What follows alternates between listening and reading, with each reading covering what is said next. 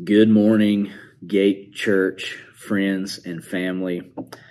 It's so good to see each and every one of you there today. Thank you for taking time and making time to be at the Gate Church today. I know and I trust that even though Holly and I are not there, that you all have worshiped the Lord thoroughly and with open hearts today. You know, something that's so important to us is that continually, every day, every week, the people of the Gate Church pour out our worship and our love for the Lord God, creator of the heavens and the earth. And so I'm sure that you guys have had an amazing time there already today. Thank you to our teams who've served and hosted today. It's an honor for me to be able to share some things with you that the Lord has laid on my heart, some things that the Lord has been teaching me, both through His Word and through other pastors, teachers, and leaders that pour into Holly and I's life. And I'm very excited to share with you some of the things I have today. But just before I get into the Word today, I want to say thank you to the church family of the Gate. You all have been so kind and so gracious to me and to my family. Thank you for empowering us and for allowing us to be here in Georgia. We have buried my grandfather by the time you're watching this video, but we still have a celebration of life service that will be happening tonight. And so I'm going to have the privilege and honor to be able to speak and share some things with family and our community here in Hiawassee, Georgia. And so I don't mean this in any way to be pretentious, but my grandfather was very popular and very well known here. And so there will be a large gathering, I predict, to be here to celebrate and honor his life. And so I want to encourage you that in Oklahoma City, because of your graciousness and your generosity towards my family, I believe that we're going to be able to leave a healthy, God-focused fingerprint all the way in Hiawassee, Georgia, 1,000 miles away. Isn't God good? Now, I want to say this, that right on the other side of this camera, as I'm speaking to you, Pastor Holly is here with me. She sends her love and her greetings. And so we want you to know that we're both here today to be able to help bring the word. And I also want this congregation to know that my kids, as I'm filming this video to you today, my kids are spending time with their grandparents, my parents. That's bringing joy and laughter to my mother and to my father. And it was my mother's father who passed away. And so she's able to love on her grandkids and spend time with them in a time where her heart is sensitive. And so thank you for allowing these things to happen. My sister Hannah is right here on the other side of the screen. She's helping me film today. And so I'm here with my family. I believe this is where I need to be this week. But it's also very important that we take a few minutes and spend together in the Word. And so thank you for being faithful. Thank you for worshiping. Thank you for giving. And thank you for allowing me to still have a life and time with my family. That means so much to Holly, and I thank you so much. Now, those things out of the way, I want to be able to share with you just a few brief thoughts on some things that the Lord has been teaching me, some things that have brought tremendous breakthrough for the well-being of my own soul. It's opened up great doors as it pertains to our purpose and our assignment. And I believe that the Gate Church, not just because of Jordan Holly, will experience the benefits, but I believe the Gate Church is going to experience the benefits of the truth and the power of some of these principles that I have here today. And so I want to speak to you today about overcoming disappointment. So elbow your neighbor just a little bit and say, overcoming disappointment. And so as I begin today, I just want to share this simple verse with you from Hosea chapter 4 and verse 6. It says this, "My people perish for lack of knowledge." Other translations say this, "My people suffer for lack of knowledge," or "My people are destroyed for lack of knowledge." And so I want to remind you of this, Gate Church, that any place where you are uninformed, unenlightened, you will suffer. The enemy works in darkness. Great imagery for ignorance is darkness. If you don't know, you don't know. You know, many times we use the word ignorant as a slander. We use it to put other people down. When in fact, if someone is ignorant, they're innocent. They just don't know. If you don't know, you don't know. You can't help that. But one of the powers of God's Word is that it enlightens us. It shines the light. The truth of God's Word shines into the dark places of our mind and our heart, and it teaches us. It illuminates to us the truth of the universe. And so I believe that the enemy wants us to stay in the dark when it comes to disappointment. He wants us to misunderstand it, to misidentify it, so that he can continue to take advantage of us in that particular area of our life. And so part of my goal here today is to inform you, to teach you, for us to learn together.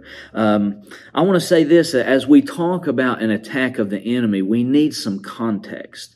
We need to set ourselves up well for success. And here's what I mean by that. We need proper context if we're going to learn and to discuss about being an overcomer and defeating the enemy at his own game.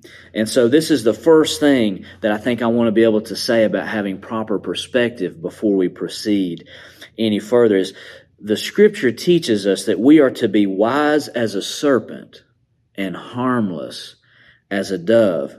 And so I want to say this, we need to be wise.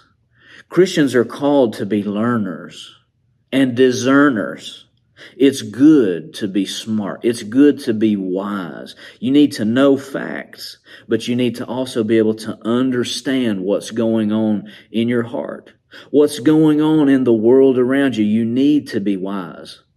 But we're not militant. God's wisdom, we don't get issued an assault rifle when we get issued a Bible, because we're wise as a serpent, harmless as a dove. We learn, we see, we know. But we put our trust and our hope in the Lord because it's Him who fights for us. The Scripture says, vengeance is mine, saith the Lord. Look at your neighbor and remind them, vengeance belongs to the Lord. The work belongs to us, but the reward, the glory, and the honor belongs to the Lord. And so we don't need to obsess over our enemy.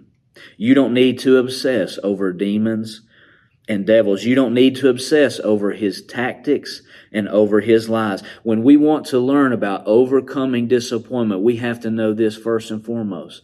To be wise as a serpent and harmless as a dove means this: I don't obsess over my enemy. I submit to the leadership and the voice of the Holy Spirit. You don't have to know everything about the enemy. You just have to trust and follow the voice of the Holy Spirit. Our focus is not on dark things and evil things. Our focus is on the light and the truth of God's voice and God's Word. Those two things never are in disagreement. When you listen to the voice of the Holy Spirit, He leads us. He teaches us the mind of God. And all we have to do is obey and trust the voice of the Holy Spirit, and we will win every single time. The Scripture says this in Isaiah 54:17, no weapon formed against you shall prosper, and every tongue which rises against you in judgment you shall condemn. The second thing I need you to know this morning, church, is that we don't need to obsess over our enemy. We just need to follow the voice of the Holy Spirit. That's the thing number one. Thing number two is this: victory is yours. God is on your side. He did not call you or create you to be a loser. He did not call you or create you to be a victim. I've got good news for you today, that Jesus is on your side. Jesus makes a way when there seems to be no way. And the promise of His Scripture tells us this, that no weapon of the enemy formed against you will prosper. God is for you. So you need to take heart today. You need to be encouraged. Before we go any further, you need to know that victory is guaranteed. And so I want to proceed just a little bit further because I want to talk about some things that we need to do. But then I also want to tell you about what God wants to do, because I want you to be able to overcome disappointment. And so I want to read to you from this verse in Romans 8:31 that says this: if God be for us, who can stand against us? When God is on your side, you can and you will win every single time. So if you're taking notes today, I strongly encourage you to get out some pen and paper or use the app on your phone to write down some of these things I'm going to tell you, because I believe this: powerful spirituality is not just an experience, it's also practical. I believe some of the most powerful things in the world are simple. All you have to do is choose to do them. And so I want us to go forward henceforth understanding the practical nature and the power of God's practical spirituality that we can practice together. And so here's something I want to tell you about disappointment. I want to define that word, because I'm sure that you are like me in that for a long time I thought disappointment was a feeling that I would feel. And just the way of life, the way people teach us and trained us, perhaps our parents, our teachers, our coaches, they teach us this, that when you feel disappointed, what do? Well, you just pick yourself up and keep going. And I believe it's in that small misstep that the enemy is able to creep in and wreak havoc in our soul, in our heart. And so I want to break down that word, disappointment. And so I want to focus first on the first word in that compound word that says this: dis. Now here's what you need to know. The word dis comes from the Greek. And so dis is another name for the Greek god Pluto, who was god of the underworld. And so dis, D-I-S, means this: to separate, to tear apart, to take thing here and to rip them apart.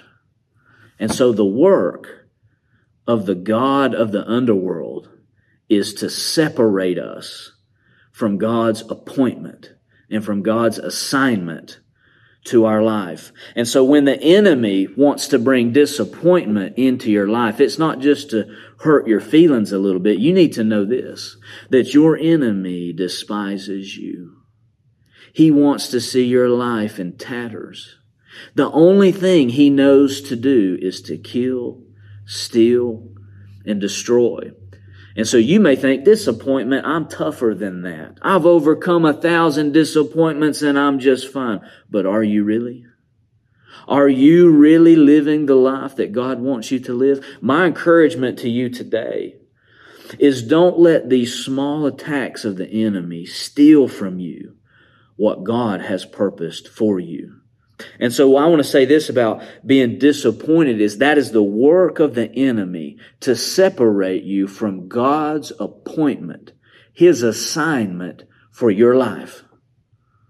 So you need to take heart today that if the enemy is trying to disappoint you, that means this, that God does have a purpose, a plan, an assignment, an appointment for your life.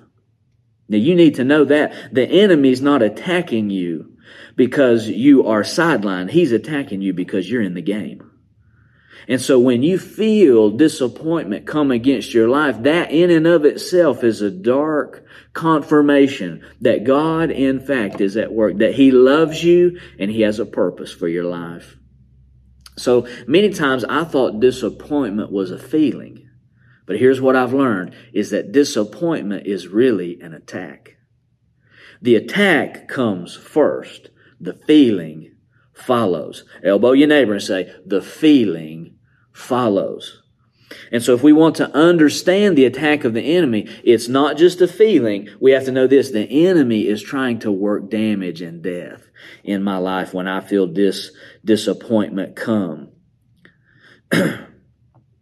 And so I want to tell you just a little bit about the downward spiral of disappointment. Now, my father taught me this, that sin is never measured. And here's what I mean by that. A little sin turns into a little more sin.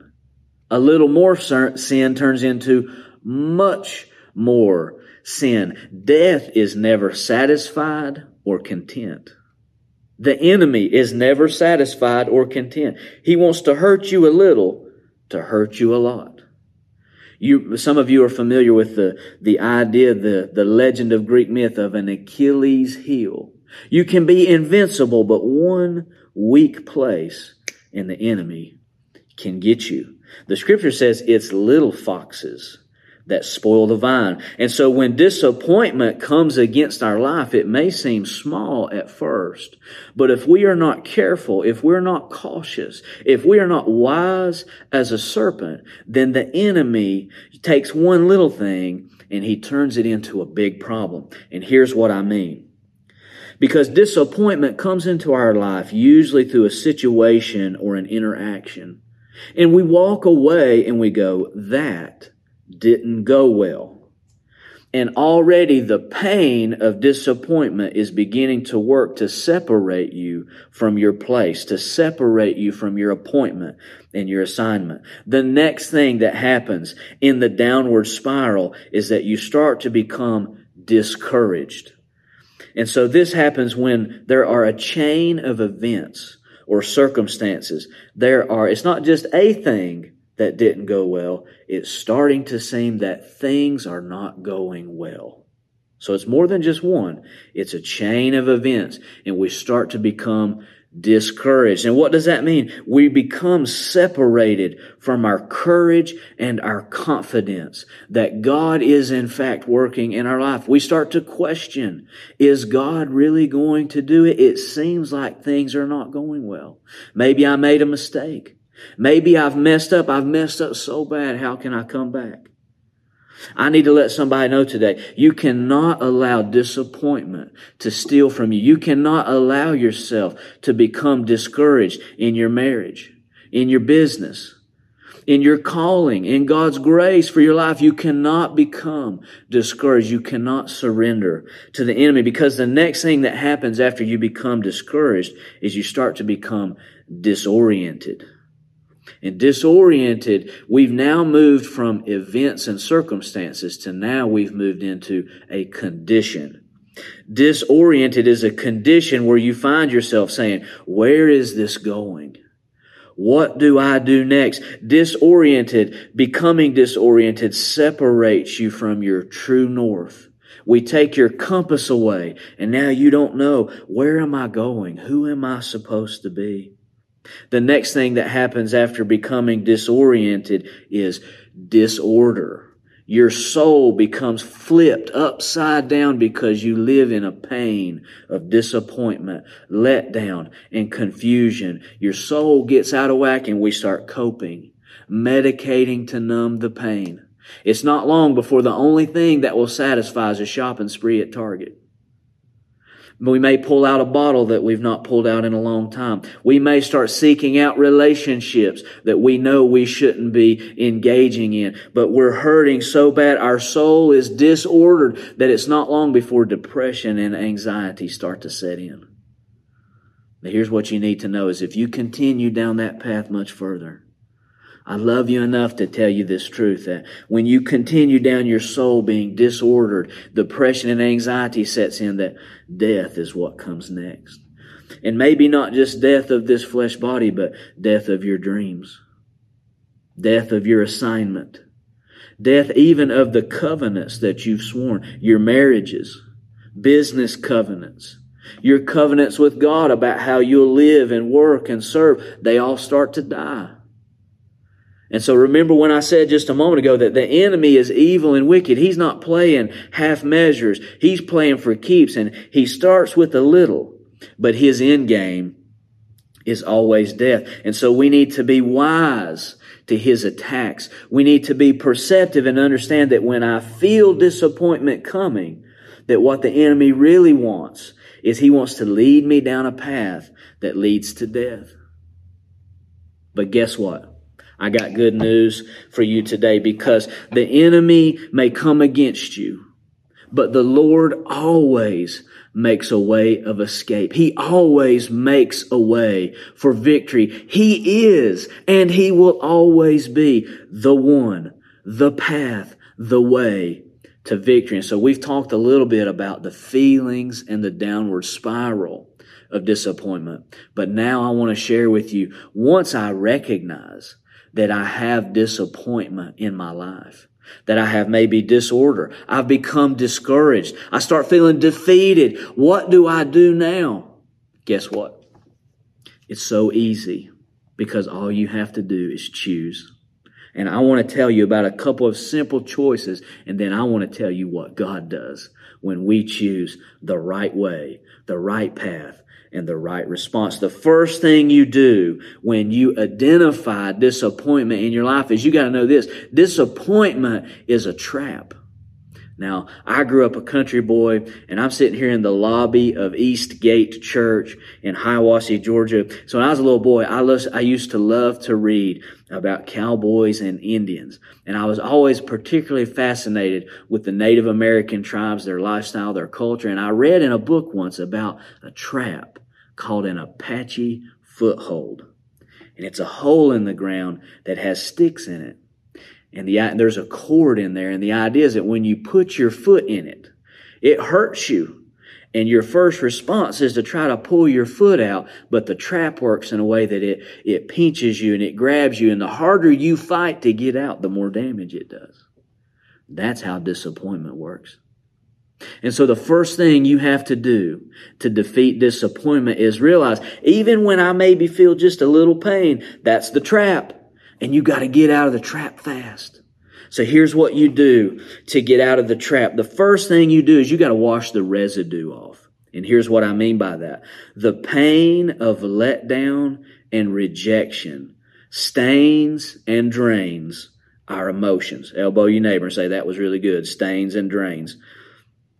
Disappointment leaves a residue on our soul, and we need to be washed clean of that residue, because if we don't, it starts to contaminate our speech, our actions, our thoughts, and even our personality, leading to bitterness. We got to wash off the residue of pain. How do we wash off the residue of pain? How do I wash off the residue of disappointment? It's so simple. Worship. Worship is a natural act that has spiritual consequences. Worship is a place where you can go and be honest before God. God, I'm in pain. I'm hurt. They let me down. They disappointed me. They did something I didn't see coming. They did things to me I didn't want to happen. They said things that it hurt me. I thought they were going to be nice, but they were so mean. I thought they were going to respect and honor who I was, but instead they put me down. There's 1,000 scenarios. But we got to wash off that residue. And when you come to God's presence, you say, God, I'm in pain. But God, I need you. Lord, even when I'm in pain, I still choose to love you. Let me tell you, friend, right smack in the middle of your Bible is a book called Psalms. And there was a man named David who thanked the Lord that he wrote down the pain of his life. But let me teach you something about worship. You need to be honest about where you're at. The best worship is honest worship. Not always that, oh, I'm blessed and highly favored, brother. I know and you know most of the time we don't really feel that way. When you go and be honest about how your condition, you also have to be honest about this. Who our God is and what it is that He wants to do in my life. And so you can come and worship and say, God, I'm hurting and I'm in pain. I'm honest about that. But I'm also honest about who I know my God to be. And so I can be hurt. I can be wounded. I can be disappointed.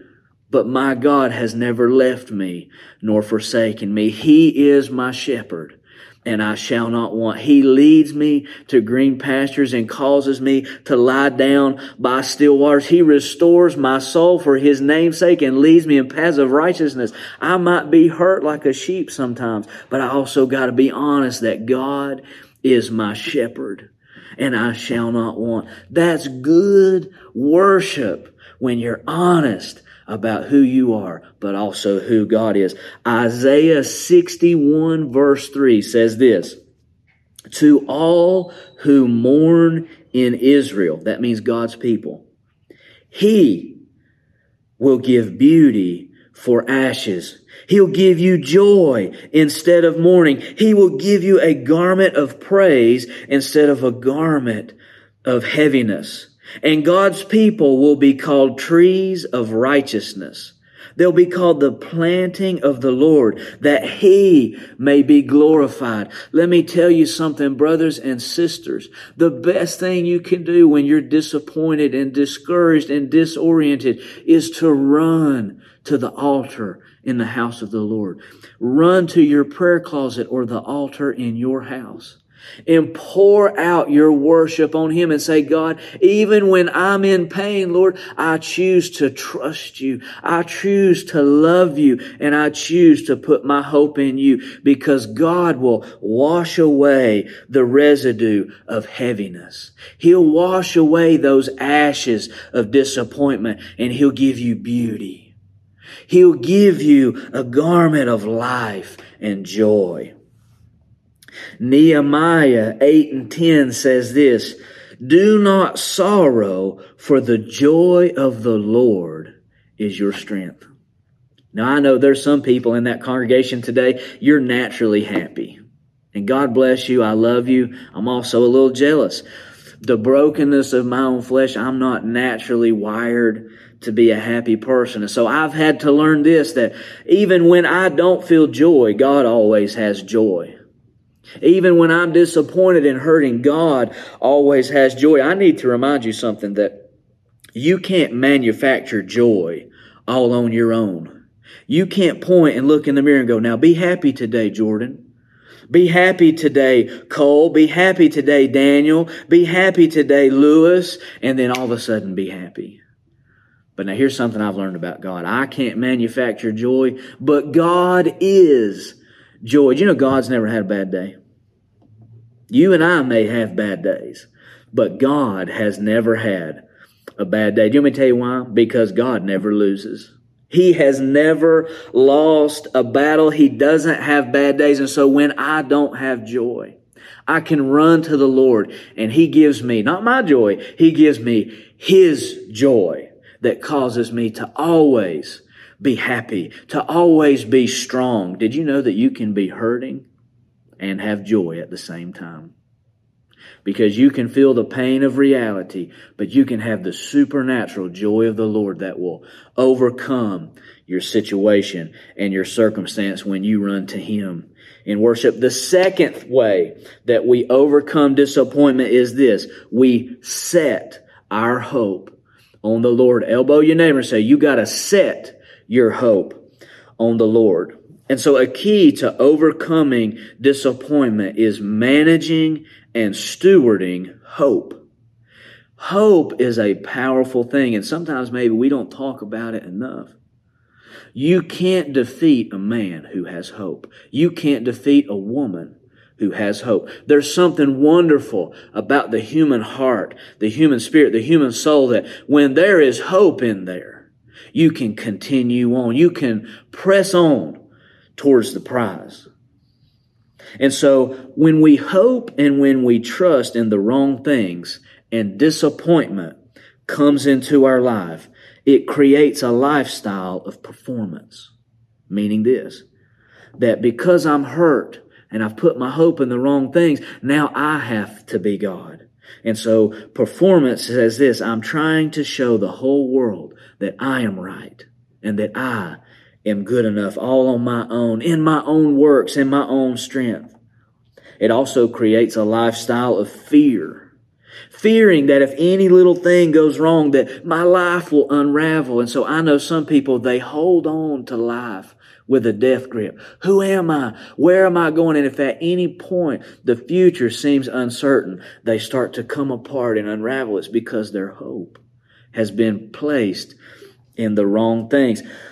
When you place your hope in the wrong things, the last thing that happens is you start to become selfish. Because you arrive at this, there's no hope, so I'm going to get mine right now today while I can, and I don't care who I have to hurt or what I have to do to get there. That's a reckless, hopeless life. That is ultimately idolatry. You cannot give in to that way of thinking, feeling, and choosing. You need to set your hope on the Lord, not just on Sunday. When your hope is set, that means it is planted. It's like concrete. It is there and it is not moving. You would have to have a jackhammer and explosives to get me to dislodge my hope from the Lord. And so a good way that we set our hope, or we bring our hope back to be set on the Lord, is through prayer. Psalm 33, verse 20 and 22 says this: "We put our hope in the Lord because He is our help and our shield. In Him our hearts rejoice, for we trust in His holy name. Let your unfailing love surround us, Lord, for our hope is in you alone." To have hope in the midst of pain, you must set your hope on God alone. Look at your neighbor and say, set your hope. Now, those are two things that you do, that we must do together. Those are choices that you make. But now I want to tell you the third thing that God does. The third thing that we have to learn and remember to overcome disappointment is this: that His grace is sufficient. Oh, listen, I need to tell somebody today that you are responsible for your actions, your words, and your deeds. But there are some things that only God can do. And if God has called you and appointed you, if God has given you courage, then you must remember this: that I need to do it, not in my strength, but in His strength. Because guess what, friend? My strength, your strength, human grit might do some things well, but it always falls short in the end. If God has called you to do great things, then guess what? You'll need His grace to get there. And here's some more about what I mean when I say that. When our soul becomes disordered, most of us double down on our bad choices, our bad lifestyle. And we simply say this: I'll try harder. I'll keep pushing more fervently. Let me tell you something, friend. When you become honest about that, I have reached my limit, I can't go any further, I don't know what else to do. When my soul is disordered, it's difficult to use a broken thing to fix the broken thing. So what must we do? Sometimes you need to let go. You need to let go of people who disappointed you. Now some people we can't let go. If your spouse has disappointed you, I'm not telling you to divorce your spouse, but you know what you're going to have to do? You're going to have to let go of what they said and what they did. You're going to have to let go even when you disappointed you. Because see, there's sometimes you let yourself down. You didn't live up to your own standard. Maybe you didn't keep the diet or the workout plan. Maybe you didn't keep your study habit. Maybe you didn't keep your devotional promises to yourself before the Lord. You disappointed yourself. You know what you're going to have to do? You're going to have to let go and simply say this: my strength fails. It falters. But God's grace is always sufficient to break the lifestyle of striving off of yourself. You have to be honest. And you have to admit there are some things I can't do alone. Can I say this to you? The great heroes of the Scripture, Old and New Testament, they all reached their limit. They all reached the limit of their endurance and their grit. And there came a point where they had to let go and say, God, I trust in your grace. And I choose to believe, Lord, that your grace is sufficient for my life. I want to encourage you today, right there in Oklahoma City. You need to remind yourself, maybe some of us for the first time, we need to really choose on purpose to believe and to live like that God's grace is sufficient for your life. Honesty opens the door for God's grace to come rushing in to your life. 2 Corinthians chapter 12 and verse 9 says this. This is the Apostle Paul speaking. But he said to me, my grace is sufficient for you, for my power is made perfect in your weakness. Therefore, Paul says, I will boast all the more gladly about my weakness so that Christ's power may rest on me. And here's what the Apostle Paul is saying. I realize God told me that when I am weak, He is always strong.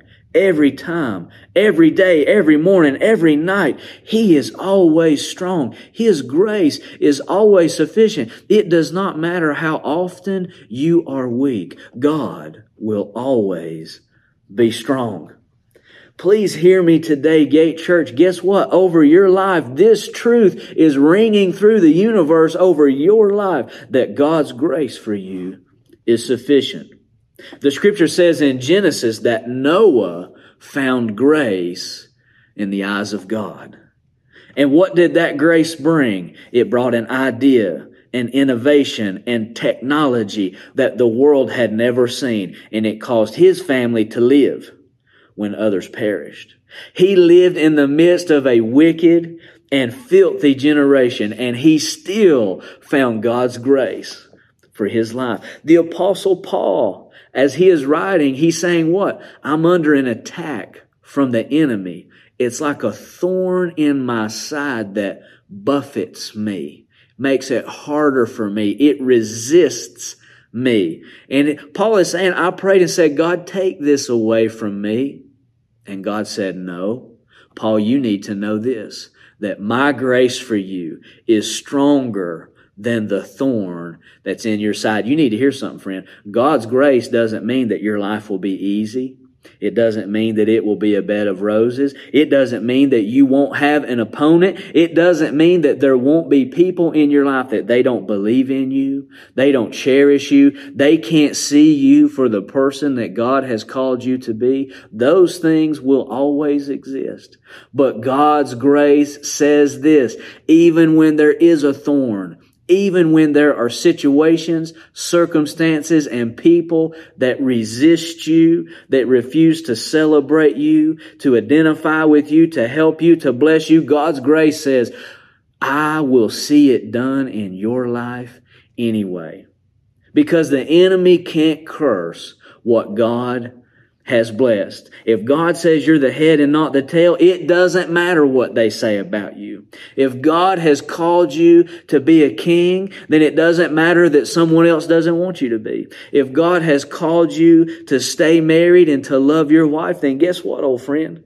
God's grace is enough that you can do and be everything that God has called you to be. Disappointment is going to come. The sting and the pain of it is going to come.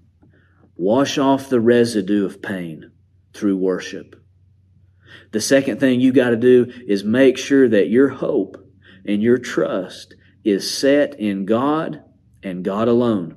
Not people, not money, not title, not position, but in God alone. When our hope is set on Him, peace will come into our life. And when you've done those things, you need to know this. It may still be tough at times, but God's grace is sufficient. His grace is urgent. His grace is active. His grace is waiting for you just around the corner. His grace is ready and available for you right here today.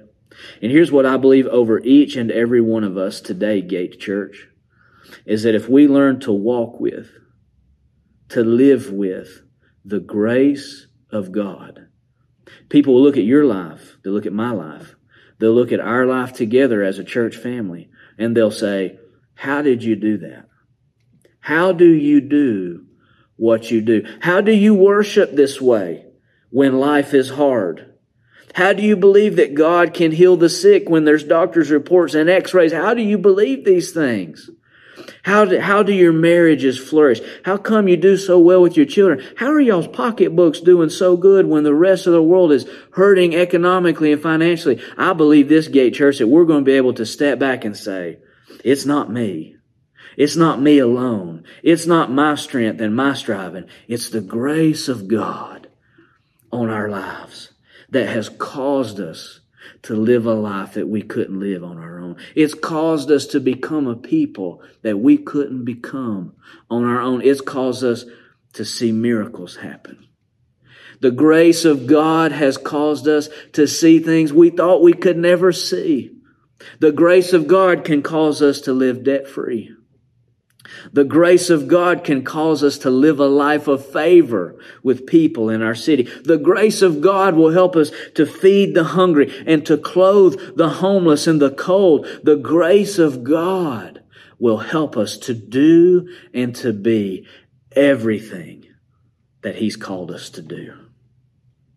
So my encouragement to you today, trust in the grace of God and that it is sufficient for your life and for mine. Now, I'll leave it to the team who's there to help facilitate this, but we've put together a prayer card for you.